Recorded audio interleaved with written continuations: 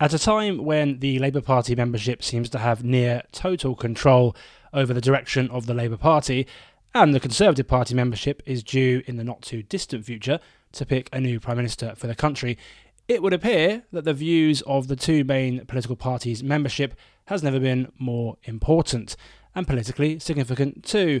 So on this week's Polling Matters episode, I wanted to explore that in more detail. Who are the members of the two main political parties? What do they think on the issues? And what does that mean for the political future of our country?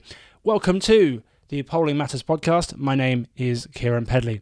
So without further ado, I'm going to introduce this week's guest, Professor Tim Bale from Queen Mary University. Tim's been running some work on the views and composition of the two main political parties in Great Britain. He's actually been doing it on several others, but we're going to focus on Labour and the Conservatives today. And when I spoke to Tim earlier this week, he explained to me a bit about the work he's been doing. Yeah, the work we've been doing on party members is part of a bigger project funded by the Economic and Social Research Council, the ESRC, looking at party members in the 21st century. And it's been going since 2015. We've done surveys of 6 parties, both in 2015 and 2017, just after the election. And we also did a survey of people who joined the Labour Party because of or under Jeremy Corbyn. And we did a survey too of people who left their parties, with the aim of trying to find out not only why people joined, but also why people quit. But this latest survey was specifically on members and actually on voters to see what they thought about, what seems to be becoming, the defining issue of our era in some ways, Brexit. Sure. And I mean, so before we get into some of that, what do we know about the people that are members of political parties? I mean, presumably they're not necessarily representative of the broader general population. No, absolutely. I mean, it does vary between parties, but you'd have to say party members tend to be male rather than female. They're overwhelmingly middle class, and as much as you can use something like the ABC1 categorization to describe them as such, over 95% of them are white British rather than from a BME background.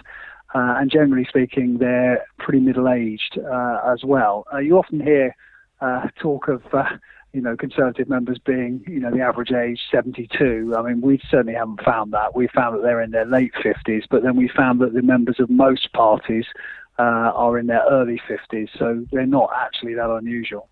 So what sort of differences do we see between Labour and Conservative members? Let's focus on Labour and Conservative today because of the ongoing Brexit debate. I suppose the first most obvious difference is there are more of them in terms of Labour members over Conservatives, but what other differences are we seeing? Well, Labour members, in terms of the demographics anyway, are rather less likely to be men than Conservative members. Actually, one of the good things about the huge bump of members under Jeremy Corbyn has been that far more women have joined. So actually, Labour's quite gender balanced, and almost as gender balanced as the Greens now, which is interesting. Labour members are slightly less middle class than the Conservatives, but not by a long way. I mean, around over 75% of Labour members are ABC1.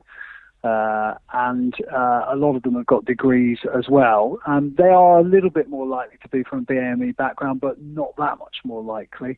And as I say, they're a little bit younger than Conservative members. The thing about Labour members, though, is that they're not necessarily concentrated in where Labour's vote is concentrated. So actually, Labour's got a lot of its members in the south of England. Probably in quite safe Conservative seats, actually. And that's probably become more true after 2015 and with a sort of Corbyn effect than it was before. So what about Tory members? Are they distributed more where their vote is? Yes, because they tend to be from the south of England. Over 4 out of 10 of them live in the south of England. They're not that well represented in the north, nor in Scotland. There's a reasonable number of them in London, and of course, London is generally speaking a Labour city. But of course, there are quite strong Conservative pockets in and around London. They're a little bit older than Labour members, as I say, on average, and actually. If you look at the age distribution within the parties, then it is true to say that the Conservatives have got, I think it's something like 40% of them are over 65. So quite a lot of them are retired. The other difference between them, I think, are really, when it comes to ideology, because Labour members, are pretty left-wing and have become more left-wing, but Conservative members really are, very right-wing, not just on, the kind of state market dimension, but also on that kind of libertarian, authoritarian dimension. Conservative members really do sort of stick out. Compared to the members of most other parties apart from UKIP. And even if you look at UKIP members, actually they're not that right-wing on the state market dimension. They're just very right-wing on the authoritarian, libertarian dimension, but then so are Conservative members. Lots of crossover there. So the premise of this episode is obviously the importance of party members given their hegemony over the Labour Party, and Corbyn's leadership obviously is relevant to that. But also, there's a prospect of the Tories choosing a new prime minister, the Tory membership choosing a new prime minister, one way or another, in the not too distant future. So let's get into the issues then. Let's start with Labour. So on Brexit, we have this. It's an oft very hotly contested policy that Labour have on Brexit, which seems to be. I'm going to get shot for saying this probably, but I'm going to get some abuse for saying this. But it seems to be to essentially de facto, at least, oppose a second referendum and back Brexit. Maybe things will change in the future. Don't at me, as it were. But so what does the Labour membership think about Brexit? Well, clearly they're overwhelmingly against the idea of leaving the European Union. A very, very large majority of them voted to remain back in 2016, and almost 9 out of 10 of them think that we made the wrong decision as a country back in 2016 in that referendum. And nearly 3/4 of them now want their leader, Jeremy Corbyn, to support a new referendum on Brexit.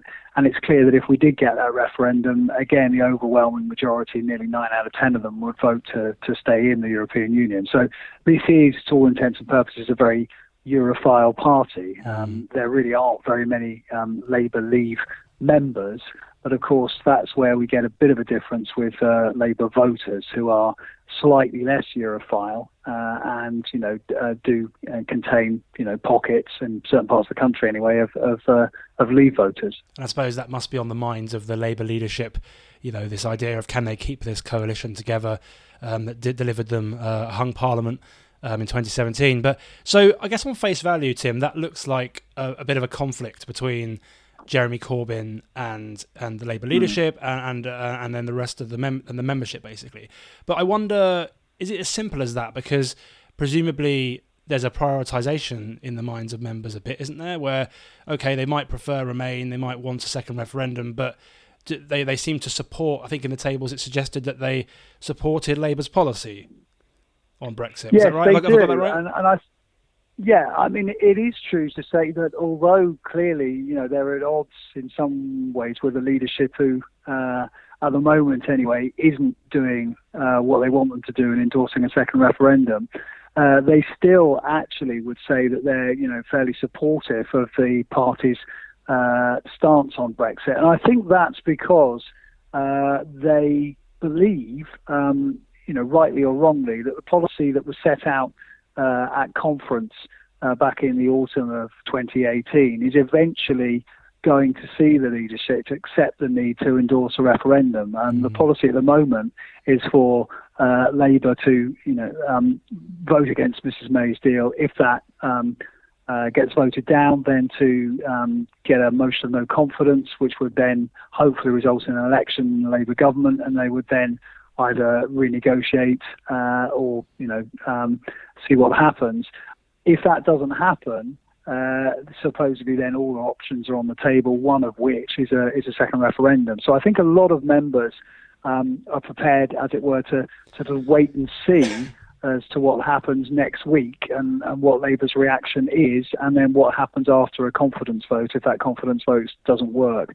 I think the problem for Jeremy Corbyn is when all the other options run out, is he going to endorse a second referendum? And if he doesn't, I think he is going to be in trouble with quite a lot of his members. But is it possible, though, just to play devil's advocate, that the Europe issue is less important to the membership than having a Corbyn-led socialist Labour Party, and therefore, I mean, I know it's not they're not necessarily having to choose between that directly, but maybe in their heads it's like, well, if I have to choose between one or the other, I'll have Corbyn, thanks. I think that's possible. I mean, that's not something we actually tested in the survey, but what surprised me actually was quite how Brexit kind of dominated people's views of what the most important issue in the country was among Labour members. I mean, it was around 6 out of 10 Labour members said it was the most important issue facing the country. And I mean, that absolutely dwarfed any other issue, including issues that are supposedly very important to Labour members, like, you know, the economy, like the NHS, you know, taxation, etc., etc. I mean, those came nowhere near Brexit. So this is very much uppermost in the minds of most Labour members at the moment, as it is, of course, for voters, whether they be Labour or Conservative. So you might well be right, but at the moment, Brexit is, you know, blotting out the sun, if you like.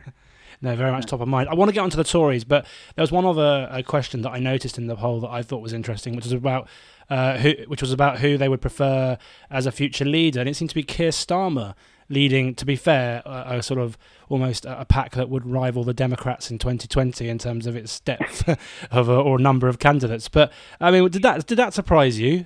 Some of the numbers that you saw there? Well, it did. I mean, I think that our survey is interesting in the sense that we don't give people a predetermined list to choose from. So we just say, look, could you write in who you think should replace Jeremy Corbyn, you know, when and if he steps down. And that does, of course, tend to mean that you get a bigger field because, you know, people come up with all sorts of suggestions. And it also means that don't know tends to be, you know, higher than it would be if people are presented with a list. But it did surprise me, actually, that Keir Starmer came top, albeit with only 18% of people mentioning him. But he did come, top compared to John McDonnell, who was just underneath him, and Emily Thornberry. Some of these people who, you know, were mentioned in the media as being the kind of, you know, obvious people to take over from Jeremy Corbyn. And actually, you know, even someone like Yvette Cooper, 10% of people mentioned her. So I think, you know, you bit of name recognition, maybe. Well, name recognition, I think, is very important. But you do find, I think, that, you know, perhaps support for the EU is to some extent, helping to drive people's views on who should replace Jeremy Corbyn when and if he goes. But, of course, in some ways, it is a hypothetical question, of course, for a lot of Labour supporters, because they're deeply supportive still of Jeremy Corbyn himself. But nevertheless, I think it is interesting, and I think it says something about Keir Starmer's profile given Brexit. And I mean, I think a lot of Labour members were very grateful for what he did back in the conference when, you know, he went off script and basically forced the leadership into admitting that a second referendum had to be in the running if a confidence vote doesn't produce a Labour government. I mean, maybe I think it's fair to say that Jeremy Corbyn and Tony Blair don't have a lot in common, but maybe one of the things they do have in common will be that they don't produce an obvious heir. I mean, it depends on your interpretation of Gordon Brown, I suppose. No, there is that. That's quite right. And I mean, I think one of the things about the sheer spread of the names that were mentioned in some ways says something about the sort of failure of other big beasts, if you like, to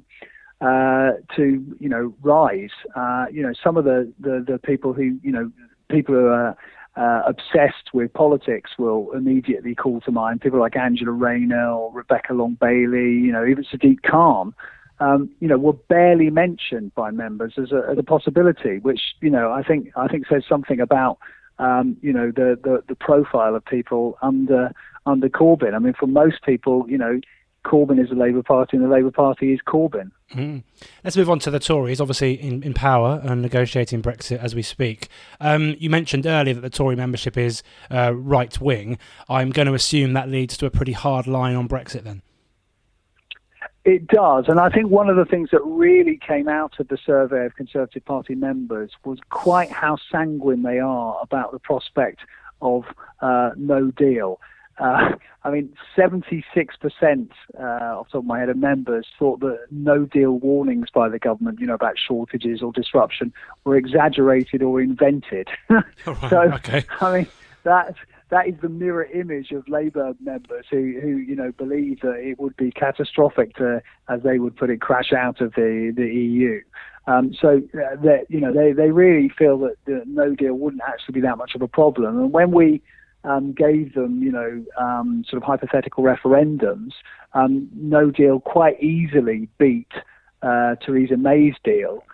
For example, when we put those two up against each other. So Conservative members have not been persuaded at all by Theresa May's and her government's warnings about, the difficulties that no deal would present. And I think, that's awkward for Mrs May because, of course, what she presumably wanted over Christmas was to see some of her MPs get a bit of an ear bashing by their constituency members returning with their tail between their legs to vote for her deal. Well, I just don't think that's happened.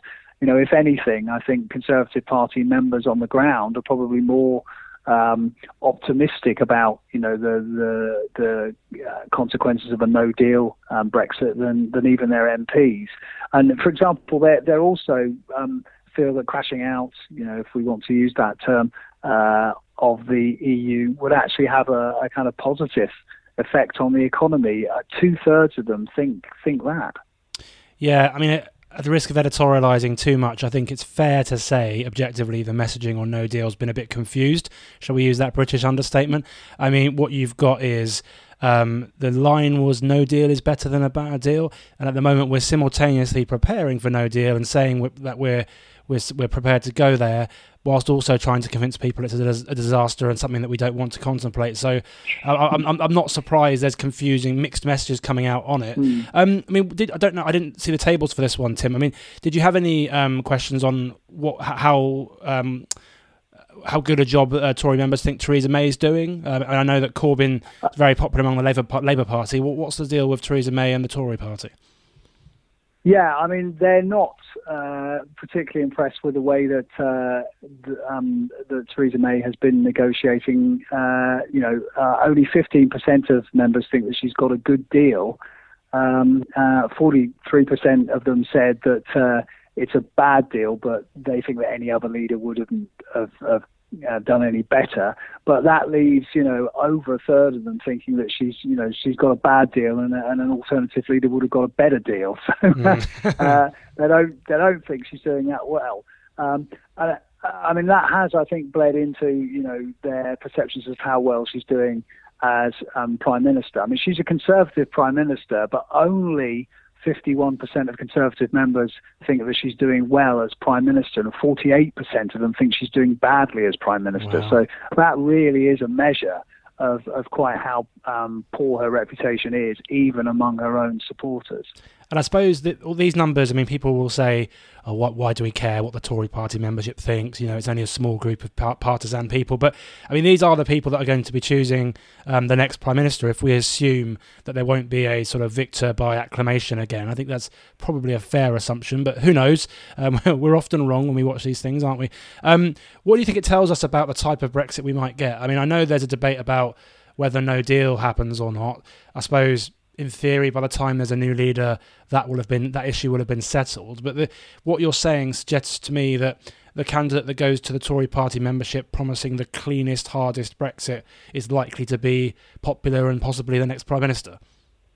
Well, I think that's right, because we did ask them, as we asked Labour members, to write in who they thought should succeed, their current leaders. And when we do that, it's clear that really the Brexiteers have the upper hand. Again, you get a lot of people saying they don't know, but the top of the poll was Boris Johnson, with 20%, and then Jacob Rees-Mogg with 15%, and then below them comes David Davis, and then there's Dominic Raab, and so even someone like Sajid Javid, who was a Remainer and is now a Leaver, is quite a way behind Johnson and Rees-Mogg. Now, I'm not saying that Johnson and Rees-Mogg will get it, but I think the fact that they were named in the top two places suggests that whoever gets it will have to offer a pretty hard Brexit, if you like. And that's why we've seen people like Jeremy Hunt, I assume, and Dominic Raab, and even, recently perhaps Sajid Javid, try to position themselves in that particular space.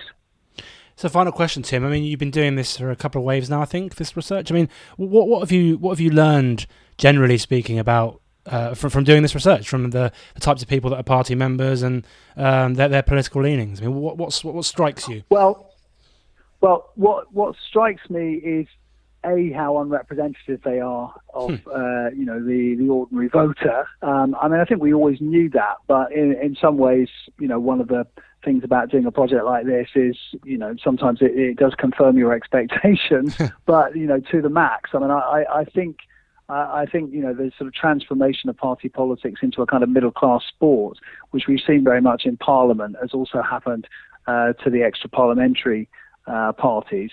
So that's one obvious thing. I think the degree of polarisation between the Conservatives and to some extent UKIP on the one hand and then the rest of the parties on the other is very marked, and it's particularly marked over Brexit. But we've learned all sorts of other things, I think, about why people join political parties, and actually, although people often say, well, it's self-interest, self-advancement, etc., actually, it really is very clear that it's simply ideological commitment, and real belief in the values that these parties represent, and that's very, very important to members.